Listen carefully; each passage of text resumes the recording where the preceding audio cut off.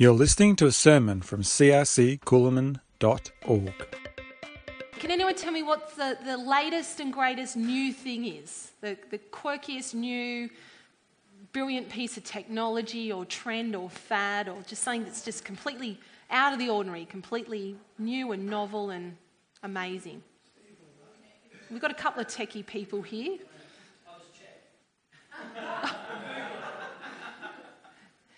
So not your phone, you're going to Google, I assume? Yeah. Good on you. That's what I did yesterday, so I've got a few stashed up my sleeve if no one has any answers. Gravity wave telescopes. Gravity wave telescopes. In 25 words or less, what's that? Doesn't use light, uses gravity waves. Telescope that doesn't use light uses gravity waves. That sounds pretty novel. Okay. Laser array, but they need to be really far apart and lots of them. So you can see further than you would be able to see with anything that we use. Okay, so allows you to see further. It sounds like, useful technology. How are you going there, Bruce? Have you got something for us? Is it an Apple product? There's always a new Apple product. What's the latest Apple product? I can't read fast enough.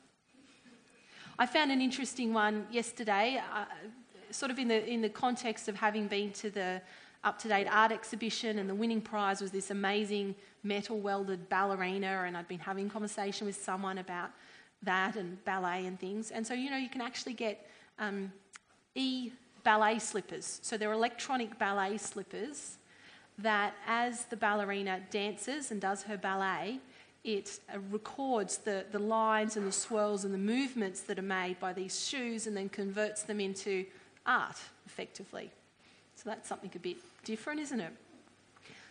There's paper aeroplanes made out of carbon fibre. I didn't really read the article enough to find out why on earth you'd want a carbon fibre paper aeroplane, but clearly there's a reason for one, I guess. We live in a world, don't we, of celebrity and novelty and new things and new experiences, and we're always on the lookout for something different, aren't we? But I think it's good to take a step back from all of the amazing newness and the novelty out there, and to celebrate the ordinary and the everyday. Celebrate the plain. Because our life is often really quite ordinary, isn't it? I think when you read the Gospels, you could think that life with Jesus is only ever about the special and the miraculous and the amazing and the wow and the thrills and the chills and the goosebumps. Because you read the Gospels and that's quite a ride, isn't it? Okay? It's amazing stuff in there. I think a combination of our world culture that's always fascinated by the newest and the latest and the greatest, combined with being Pentecostals, all right, means that we kind of sometimes are always wanting a new, bigger high, a new experience, a greater breakthrough, a bigger buzz. And we think that life should all be kind of a static spiritual newness constantly. And in this series, we do look at some pretty amazing stuff, don't we? Some stuff that is wow. Some amazing things that Jesus does and has authority over. But have you noticed how much of your life is just plain ordinary? Yeah? You need to eat, ordinary. You need to shower, ordinary. You need to work, pay the bills, clean your toilet, feed your cat, take the dog to the vet, pack lunch boxes, call the repairman. You need to wash your clothes, peg your clothes, fold your clothes, mow your lawn, get your car serviced, get your hair cut, buy the groceries and do your tax. It's all very ordinary. There's a lot of ordinary in this life, and it begs the question, is Jesus interested in that as well? Or is the Lord of heaven and earth only interested in theology and sin and demons and miracles and evangelism and supernatural healing? Jesus is one with authority. In this series, we've been looking at his authority over truth, over evil, over sin, over sickness. He's the divine human who speaks into all areas of our life, who has power in all areas of our life, who redeems and restores all areas of our life, including the very ordinary areas, the plain, the everyday aspects of our living. And Jesus guides and provides for very ordinary people who have very ordinary needs. Any ordinary people here today? Yep. Well, this is for you. Let's read Mark chapter 6, and then we're going to have a look at 3 of these very ordinary needs that Jesus has authority over. Mark chapter 6, verse 30 through to 44. The apostles gathered round Jesus and reported to him all that they had done and taught. Then, because so many people were coming and going that they did not even have a chance to eat, he said to them, "Come with me by yourselves to a quiet place and get some rest." So they went away by themselves in a boat to a solitary place. But many who saw them leaving recognized them and ran on foot from all the towns and got there ahead of them. When Jesus landed and saw a large crowd, he had compassion on them, because they were like a sheep without a shepherd. So he began teaching them many things. By this time it was late in the day, so his disciples came to him. "This is a remote place," they said, "and it's already very late. Send the people away so they can go to the surrounding countryside and villages and buy themselves something to eat." But he answered, "You give them something to eat." They said to him, "That would take more than half a year's wages. Are we to go and spend that much on bread and give it to them to eat?" "How many loaves do you have?" he asked. "Go and see." When they found out, they said 5 and 2 fish. Then Jesus told them to make all the people sit down in groups on the green grass. So they sat down in groups of hundreds and 50s. Taking the 5 loaves and the 2 fish and looking up to heaven, he gave thanks and broke the loaves.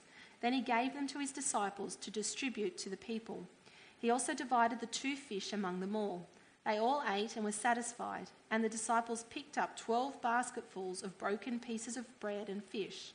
The number of men who had eaten that day was 5,000.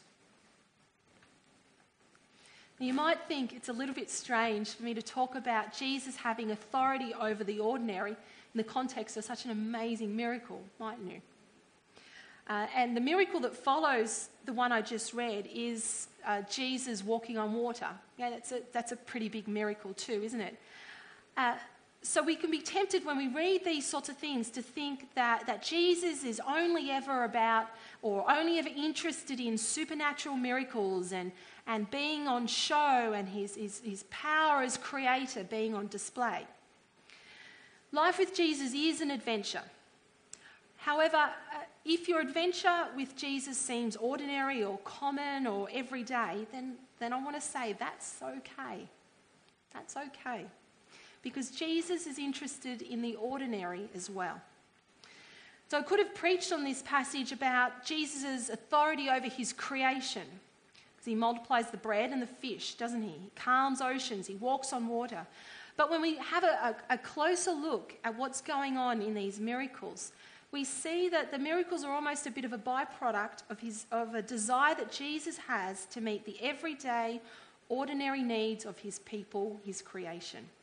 And so these events, they are grand and supernatural events, and there are some amazing spiritual truths that are drawn from them about Jesus' divinity and about his power. But what I want to say to you today is the Christian life is anchored in a physical world. We have physical needs in a physical world, and Jesus is interested in your everyday human needs, just as he also meets your spiritual needs and your emotional needs and all your other needs. So our first point today is Jesus has authority over ordinary people. Jesus provides for and guides ordinary people. If you have a look at who Jesus is ministering to in this miracle, you'll see that they were ordinary people. Who is it that he's ministering to? Who's he feeding? Who's come running after him, wanting to hear from him? And who does he end up performing the miracle for? What's the word there? Who is it? Yep, commoners, or I think the NIV uses the word crowds. It refers to them as crowds. We often hear about crowds following Jesus in the Gospels. You have a read and you'll see the word crowds comes up a bit. And these crowds are basically peasants and farmers and fishermen. They're the poor, lower classes of society. They're the people of the land. They also included tax collectors. Now, the tax collectors were quite hated, weren't they, because they collaborated with the Roman authorities. The crowd could include prostitutes, people labelled as sinners by the religious powers. The crowd were mostly nameless, faceless people. They were the common people of Israel, in contrast to the very important religious people or rich people. And they're the other people we see in the Gospel. So we've got the crowd. And Jesus loves crowds. Jesus loves the crowds. And he seems to avoid the bigger city ministry and spends his time near the sea, near small villages and farm areas. Humble people, common people, ordinary people, everyday people. And when I hear that, when I read that, do you know what I do? I give a sigh of relief. A sigh of relief, because you know what? I feel like I fit in with those people. Do you feel like you'd fit in with the crowd? You know, you've got no noticeable, amazing, unique, world-changing roles or gifts or talents. You earn a living in a very ordinary, plain way, just like so many other people in our society. You don't really have much of a voice. Your opinion isn't really of consequence to many people. You don't stand out. Perhaps you're struggling to make day-to-day ends meet. You work hard. You don't get ahead. No one notices you.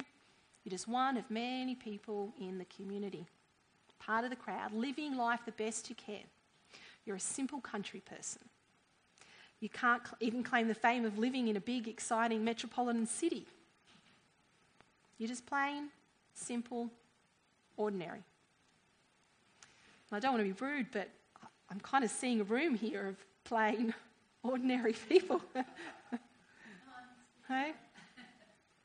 Myself included. Myself included. Well, look, here's what I want to say is good news. It's good news being common, because Jesus has a soft spot for you. He has a soft spot for common people. He actually prioritizes you. Do you know that? He prefers ministering to you rather than big showy leaders and rich people and significant people and people who are always first and seem like they have it all together. He actually prefers you. So it's good to be ordinary. It's good to be common. I went to Melbourne last weekend and I got to see what some of the other churches are doing in Melbourne, and they're doing some great things. But we can assume that cities are more important places, can't we? We can assume that they're doing better ministry to more people. And we can assume that churches in cities will thrive because they have more money and more resources and more people, and that they're cutting edge and they have, schools and play centres and large buildings and many staff and lots of land. And we can think God must favour cities. God must favour the influential in our world. No. I see how God is favouring us. I see how God is favouring this church. We might not be rich in buildings and land, but we're rich in his presence. We're rich in love. We're rich in people. We're rich in service. We're rich in the word. We're rich in community. God is favouring us, and we are rich where it really matters. That should make you smile.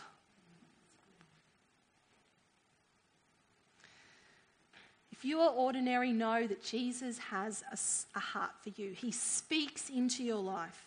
He has authority over your ordinariness, and he has authority in your ordinariness. A bit of a reminder, authority, of course, means power. It means jurisdiction. It means rule, dominion. So he rules or governs over you and in you, the ordinary person. He has authority in your ordinariness. His kingdom is full of ordinary people just like you. And so here in Mark chapter 6, we see a snapshot of Jesus' heart for ordinary people. Mark 6, verse 33. Mark 6:33. But many who saw them leaving recognized them and ran on foot from all the towns and got there ahead of them. When Jesus landed and saw a large crowd, he had compassion on them because they were like sheep without a shepherd. So he began teaching them many things. He has compassion on these crowds and he has compassion on you, and he will be your shepherd. How many times do we feel a bit like this crowd? Lost, alone, helpless, afraid. And we just need someone to take care of us. We need someone to protect us, to be there for us. Jesus has compassion on ordinary people. And I really can't emphasize this enough. I really can't, because look, don't swallow our culture, this reality TV, YouTuber, make me a celebrity lie that our culture feeds on. Don't believe that plain ordinary things and plain ordinary people don't matter, because if they matter to Jesus, then they matter. Full stop. Don't think that you have to get ahead and be the best to matter. You matter. Whatever you're going through right now matters. Whatever you need right now matters. Who you are matters. What you do matters. Jesus has a soft spot for you. Jesus provides and guides ordinary people who have ordinary needs. He has authority over you and authority over your needs. There are three needs that we can pull out of this passage here. And so the first one of these three needs that we're going to look at today is the need for direction and meaning in life. Direction and meaning in life. I'll read again, Mark 6:34. When Jesus landed and saw a large crowd, he had compassion on them because they were like sheep without a shepherd. So he began teaching them many things. We've got here our faceless crowd. And they're a bit like a mob of sheep. They have no direction, they have no guidance, they're just running off after any sheep that seems to be going somewhere. Who here's spent any length of time around sheep? So you've got the image right there, haven't you? You'll know a sheep, one darts off in a certain direction and they all just bolt after that one sheep, don't they? Ooh, that sheep must know where to go. I'll follow that sheep. The rest just run after them. And if you're trying to direct a mob of sheep in a certain direction, like the sheep need to be very clearly and very firmly and very tightly guided in that direction, don't they? You need several dogs. You need at least one or two people on a motorbike, don't you? And you've kind of got to circle them the whole time and very firmly guide them in the right direction. So sheep need guidance. We need guidance. A little bit like sheep. A little bit like sheep. We need guidance, we need purpose. At my work, one of the big triggers for mental illness is lacking purpose and meaning in life. And it's interesting to see how the mental health field is really acknowledging the role that spiritual meaning and spiritual purpose has in our well-being. I'll read to you a little extract here from the Psychology Today website. They sum it up quite nicely. They say the need for purpose is one of the defining characteristics of human beings. Human beings crave purpose and suffer serious psychological difficulties when we don't have it. Purpose is a fundamental component of a fulfilling life. Do you think that's true? Yep. It says, in recent weeks, newspapers in the UK have featured stories about a famous ex-professional soccer player, Paul Gazzoni, who has been struggling with alcoholism. Gazza, as he is known affectionately, was the most famous sports person of his generation in the 1990s. However, since the end of his career, he's been in and out of rehab, arrested for assaulting his wife, and in most recent headlines, found staggering through the lobby of a hotel asking strangers to buy him a drink. One of his ex-teammates, Gary Lineker, now a successful broadcaster, suggested recently that his real problem was that whereas he had found a new role in the media, Gaza had never found a new purpose to his life to replace his football career. Hopefully he can find some sort of goal, says Lineker. He needs a reason to want to get better. And the website says, this is a good example of what can happen when we don't make a sense of purpose in our lives. It makes us more vulnerable to boredom, anxiety, depression, and particularly if we have an addictive personality like Gaza, it can make us vulnerable to substance abuse. Alcohol or drugs are, of course, a way of alleviating psychological discord, but at the same time, they can be seen as a way of gaining a very basic sense of purpose to satisfy your addiction. But people need guidance, we need direction, we need boundaries, otherwise we run off in chaos. We run off in chaos like sheep, and we get lost, and we get hurt, and we do dumb things, and we get separated from what's good for us. And Jesus knows we need to be taught how to live as God's people, taught about what is good and right and how to live God's way. We need to be shown what God desires for his creation. And we need teachers and leaders who will give us good, wise, sound advice and guidance. And without some direction, we become very aimless very quickly. It really doesn't take long. You know, we can think we've got all the meaning and purpose and direction in our life, and as soon as we kind of step out of that, just for a moment, the wheels fall off. Hey, I don't know if you've experienced that, but it doesn't take long for the wheels to fall off. I think the biggest difficulty I find a lot of people have, and the more I spend time with people just talking and listening and caring for them and counselling them, the biggest difficulty I think people have is making decisions and understanding what God wants. I hear it a lot. And Jesus wants us to have confidence in knowing what is good and right and how to make good decisions. He wants us to know what God's heart is in situations we face and in the world. Of course, this is why we meet together as church, isn't it? It's not just because we've got nothing better to do on a Sunday afternoon, or I hope that's not why you're here. Is it? Nothing else to do today, I'll rock up to church. No. This is why we meet together as church, to receive teaching about God, to receive guidance and direction and purpose and meaning. I can't emphasize how important this is. You don't skip regular brushing of your teeth because it takes effort or you've got something else to do you? I hope you don't. Hey? No, you brush your teeth regularly, even if you're... I see someone looking around at a sibling possibly. Yeah. You don't skip brushing your teeth just because you're tired or you've got something else to do, because you know how important it is. You know that regular brushing prevents holes and cavities, doesn't it? And so gathering as the church like this, it prevents cavities. Don't wait until you've got things that need removing or extracting before you rock up to church or the pastor. Come regularly, brush regularly, receive the word regularly, be encouraged regularly. That's why small groups and meeting with one another during the week for prayer or reading scripture together, that's why it's so important and beneficial. Again, you wouldn't just brush your teeth once a week, would you? Every day, twice a day, 3 times a day maybe, if you're really, really good. No, just twice. Okay, all right, thank you for twice.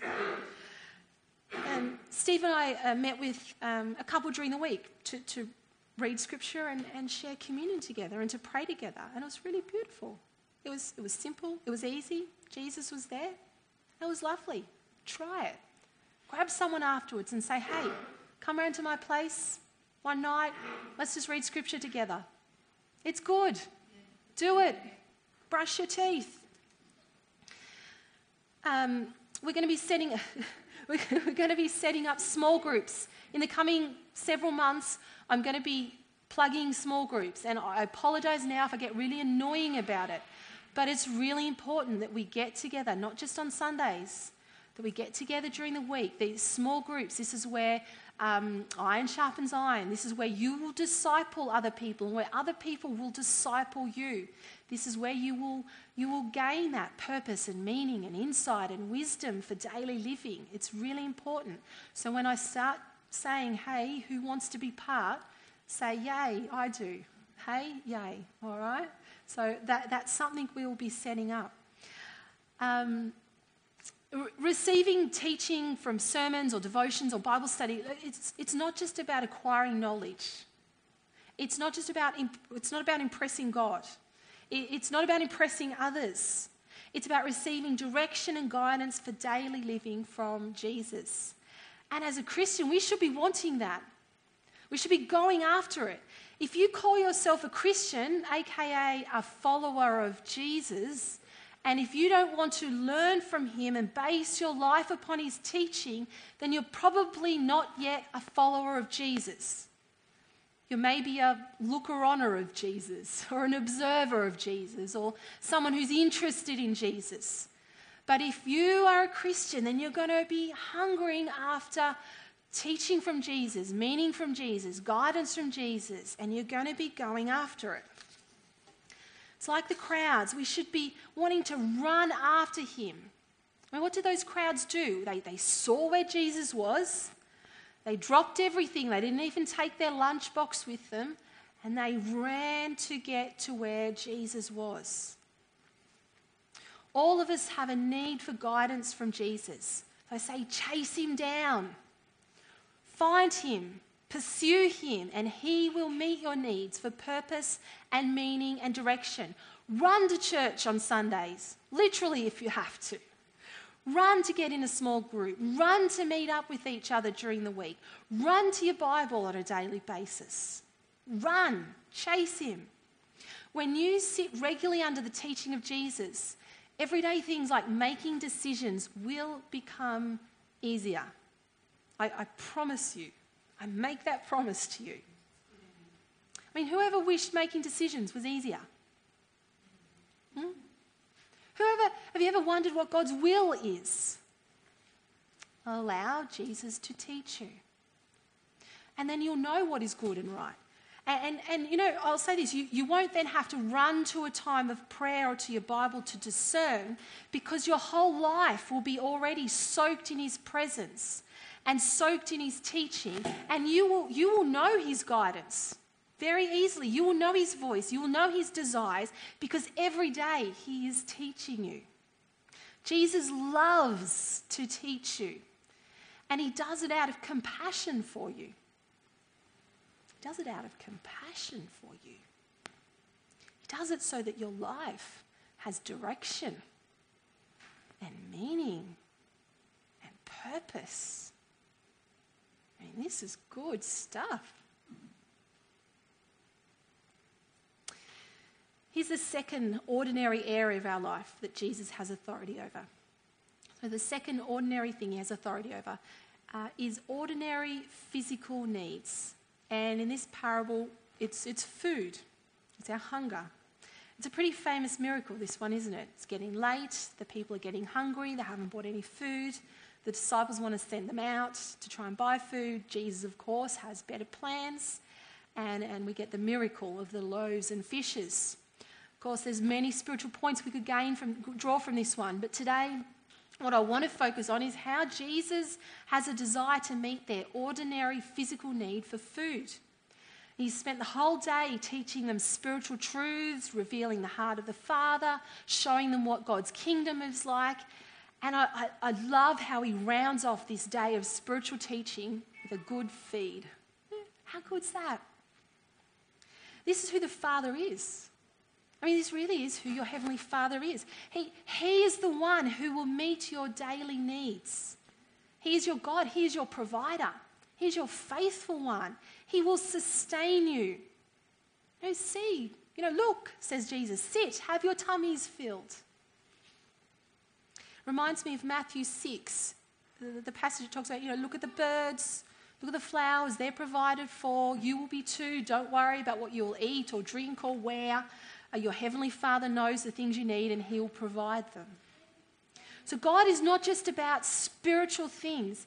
He is interested in the here and the now and the physical world and the people in it. And whatever your needs are today, your needs for finance or food or friends or whatever they are, he promises to provide for you. Do you believe that? Do you believe that? I'm guessing we've got a few testimonies here of God's provision for us in our physical daily needs. Steve's got a quick testimony about how God's met our needs. I queued this one up earlier. But I'm opening the floor up to others. Have a thing. If you have a testimony, the mic will go. Yeah. Yeah, so my scholarship was dead set not to go any further than August, but it got extended for 5 months. So it was quite a blessing. I found some other money somewhere. So. Yeah. So God meets our daily physical needs. What about, does anyone else have a testimony they'd like to share of how God has recently met your needs in some way, in some just everyday way? Yeah. Do you want to take that down to Alison?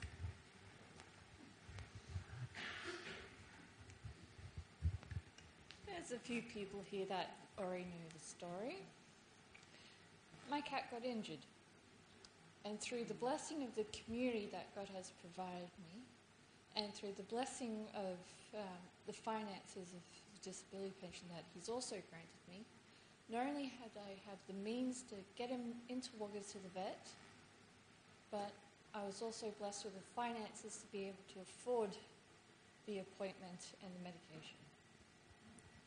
That's good. So it's not just my physical needs, but those of my extended family as well. That's good. Thanks, Alison. That's good. He is my second daddy. Yeah, that's good. That's good. Are there others? Do we have other testimonies of how God meets your needs?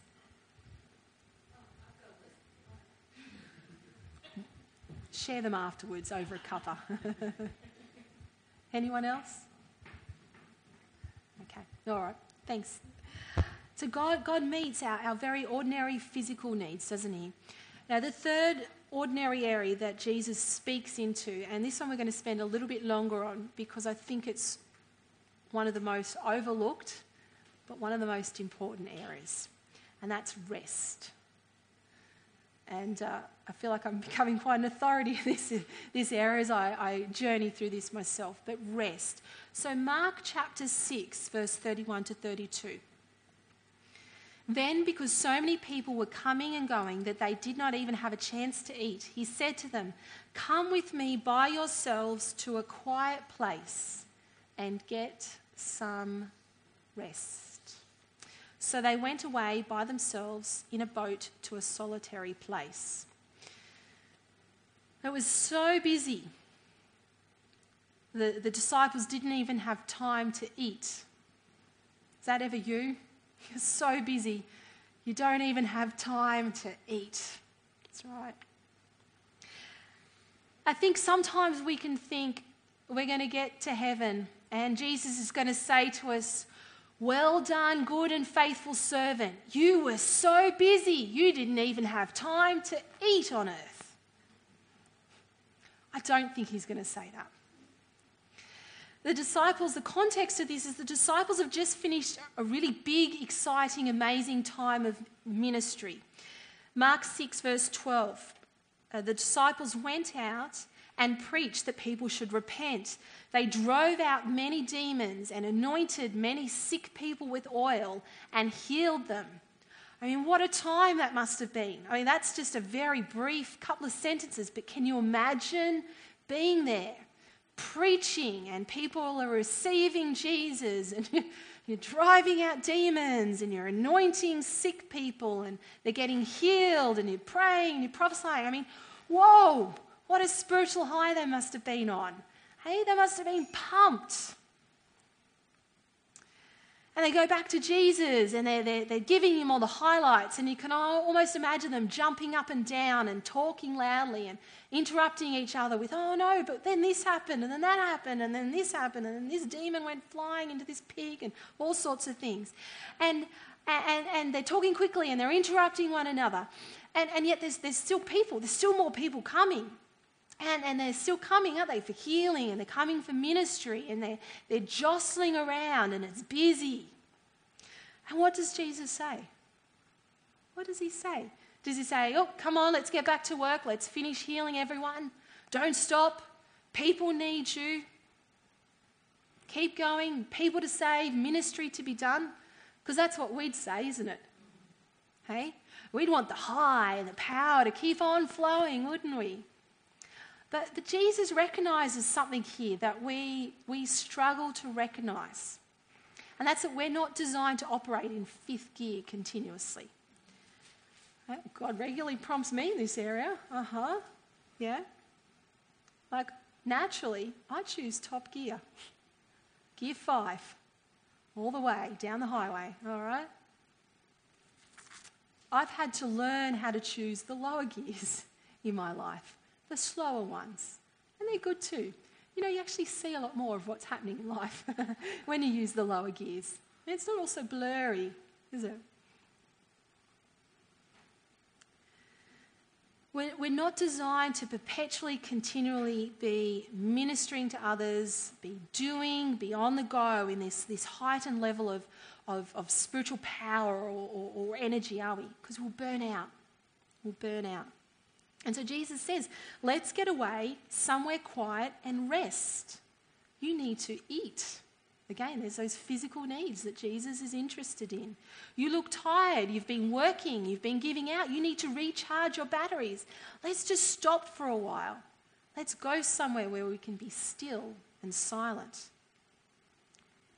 Jesus doesn't just give them permission to take time out, he actually tells them to. He tells them to. We think that rest is an optional extra if we have time. The point of rest is that you don't have time for it. That's why you need it. You make time for it. Rest is essential.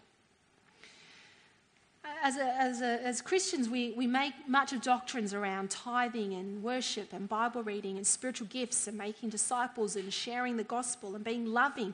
But we don't talk so much about rest, do we? And I believe this is as much of a command of Jesus as everything else he said and did. So not only does he say to his disciples, come away and rest, Jesus practiced it regularly in his life too, didn't he? His life is our model, and you see at the beginning of his ministry, where does he head? He heads into the desert. Quietness, away from people. After the death of John the Baptist, before he chose the 12 disciples, after healing a leper in the Garden of Gethsemane before his death, he takes time out away from people in solitude to stop, to pray, to be with his Father. I think if Jesus said to do it, and if Jesus did it regularly, and I think if it's recorded in the New Testament for us to read, then it is very, very significant. But it's so ordinary, isn't it? Like, it's so ordinary. We ignore its significance. I mean, I've been to church workshops on healing and on prophecy and on evangelism, but I've never been to one on rest. Already had that thought, Rhonda. It's coming, but I have to learn how to not do everything and rest. Yeah. It's just so ordinary, isn't it? But Jesus knows how important the ordinary is. John Ortberg says, hurry is not a disordered schedule. Hurry is a disordered heart. Hurry is not a disordered schedule. Hurry is a disordered heart. Hurry will bring chaos into your life, into your thoughts, into your will, into your emotion. Hurry makes us do many things badly. Hurry brings shallowness, anger, frustration, cynicism, anxiety, negativity, discouragement, discontentment. It has a physical impact on our brain chemistry when we're always under stress and busyness, when we're always on the go and never stopping. Neuroscientists have discovered how chronic stress and cortisol can damage the brain. A new study reconfirms the importance of maintaining healthy brain structure and connectivity by reducing chronic stress. Neuroscientists have found that chronic stress triggers long-term changes in brain structure and function. Anyone here want brain damage? I mean, that's what chronic go does for you. I mean, you wouldn't think that smoking, you wouldn't go and smoke marijuana without thinking it possibly might damage your brain a bit, would you? You wouldn't go and binge drink alcohol 7 days a week and not think, oh, well, this could do some damage to my body. But we binge drink hurry, don't we? Constantly. And we consume busyness like it's a drug, don't we? We don't stop to think the damage it's doing to us. What does Jesus say? What does Jesus say to you? Jesus says, come away. Come away by yourselves. Away from people, away from demands on you, away from your ordinary work. Rest should be about not achieving anything. No goals, no doing, no big lists, just quietness and solitude and simplicity. And this might mean getting out of your house or getting your family out of your house. One of the two. Either will work. It might mean going bush, going to a river, a paddock, a park, your backyard, a friend's house, a granny flat, a church building. Getting away. Jesus says, come away with me. Come away with me. So rest is not about binge watching Netflix all day Saturday. It's not about going out and playing golf with your mates all day Saturday to rest. It's not about playing Xbox all day to rest. It's not about going shopping all day. I'm a bit partial to that one. I love a good shop. Jesus says, come away with me. Our rest must include Jesus. It must allow us time to stop and listen to his still small voice, confessing your needs and your brokenness, inviting him into those, spending time reading scripture out loud, chewing over scripture, journaling, drawing, singing, listening to music, doing stuff that stirs the spirit within you, walking, appreciating God's creation, asking him for guidance, praying in tongues, whatever it is that recalibrates you. And what's the result? Well, I think most of the physical and the psychological and the spiritual things that hinder you today will be improved if you rest tomorrow. And that's another guarantee.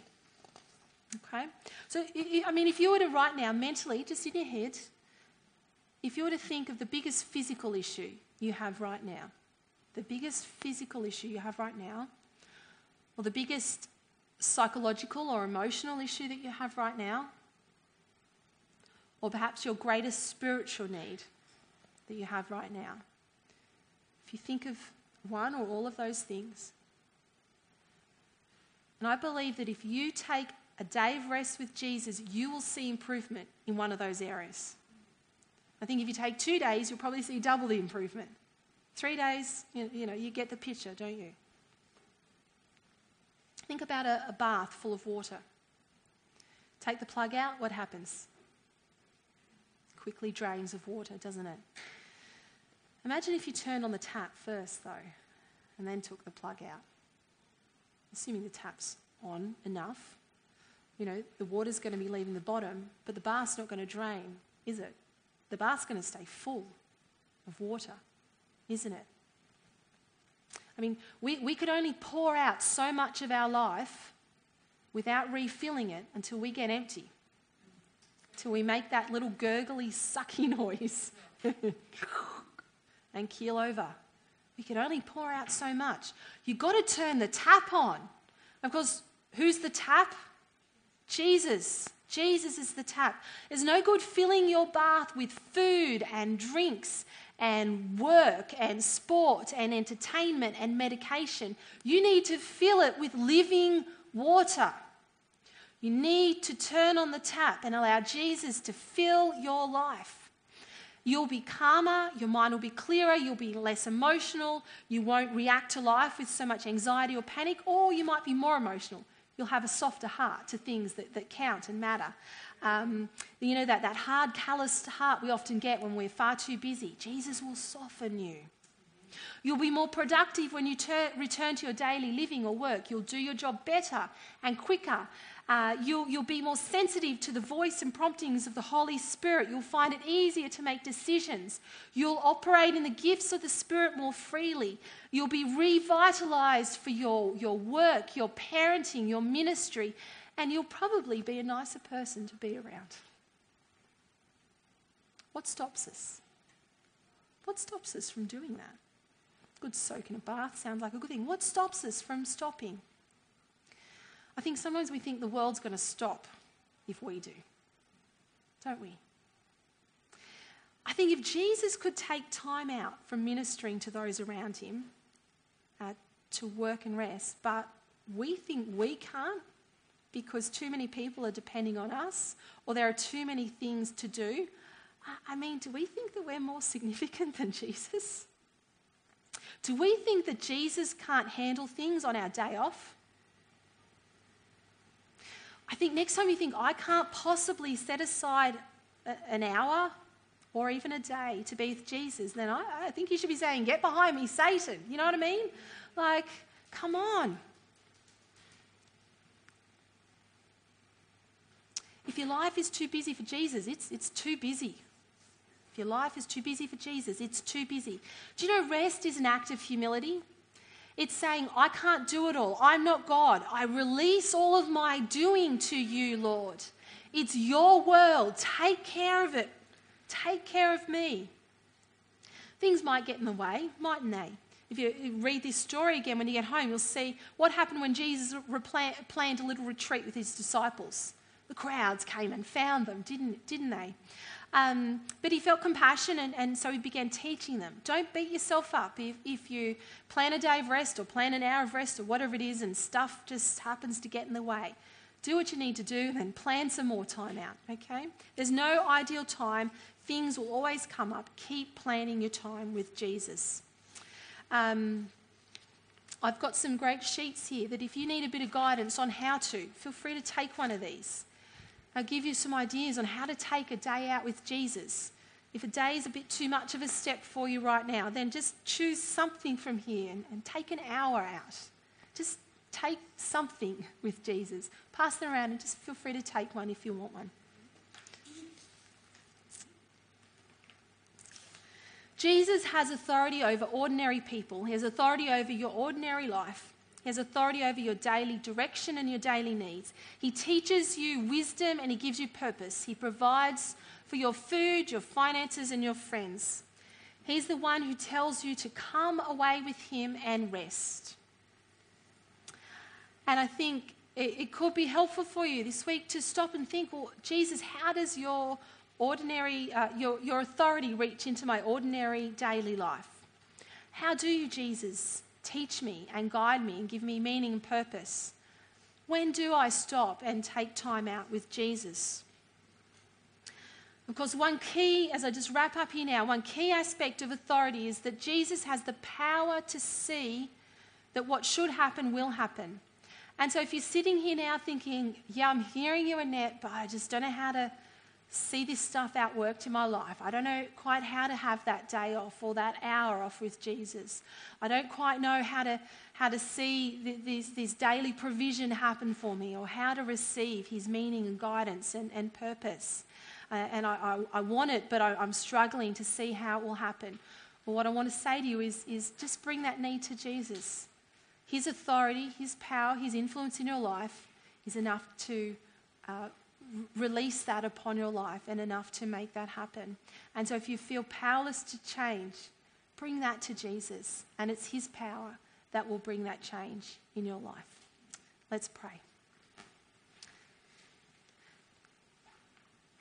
Lord Jesus, we thank you that you are so interested in us as ordinary people, and we thank you that you are interested in those ordinary, everyday aspects of our life. And so, Jesus, we commit and we offer our ordinary life to you, the everyday, the mundane, the daily things that we do. Lord Jesus, enter into those daily things. and bring your teaching into our daily life. Bring meaning and guidance and direction into our daily life, Lord Jesus. For those physical needs that we have in our families or in our finances or whatever it is that's happening in our household, we bring them to you too, Jesus. We know that you are interested in the everyday parts of our life. And Lord, we confess that we don't take enough time out often to rest and be still and to learn from you. And so, Father, we just offer ourselves to you, and we just ask that your power would be at work in our life, bringing the ability and the time and the space to take time out to be still and to come away with you and to learn from you and to be guided by you. So we just consecrate our coming week to you. We offer it to you for your purposes and for your glory. We pray this in Jesus' name. Amen. Amen. Thanks, guys. You can go and get a cuppa.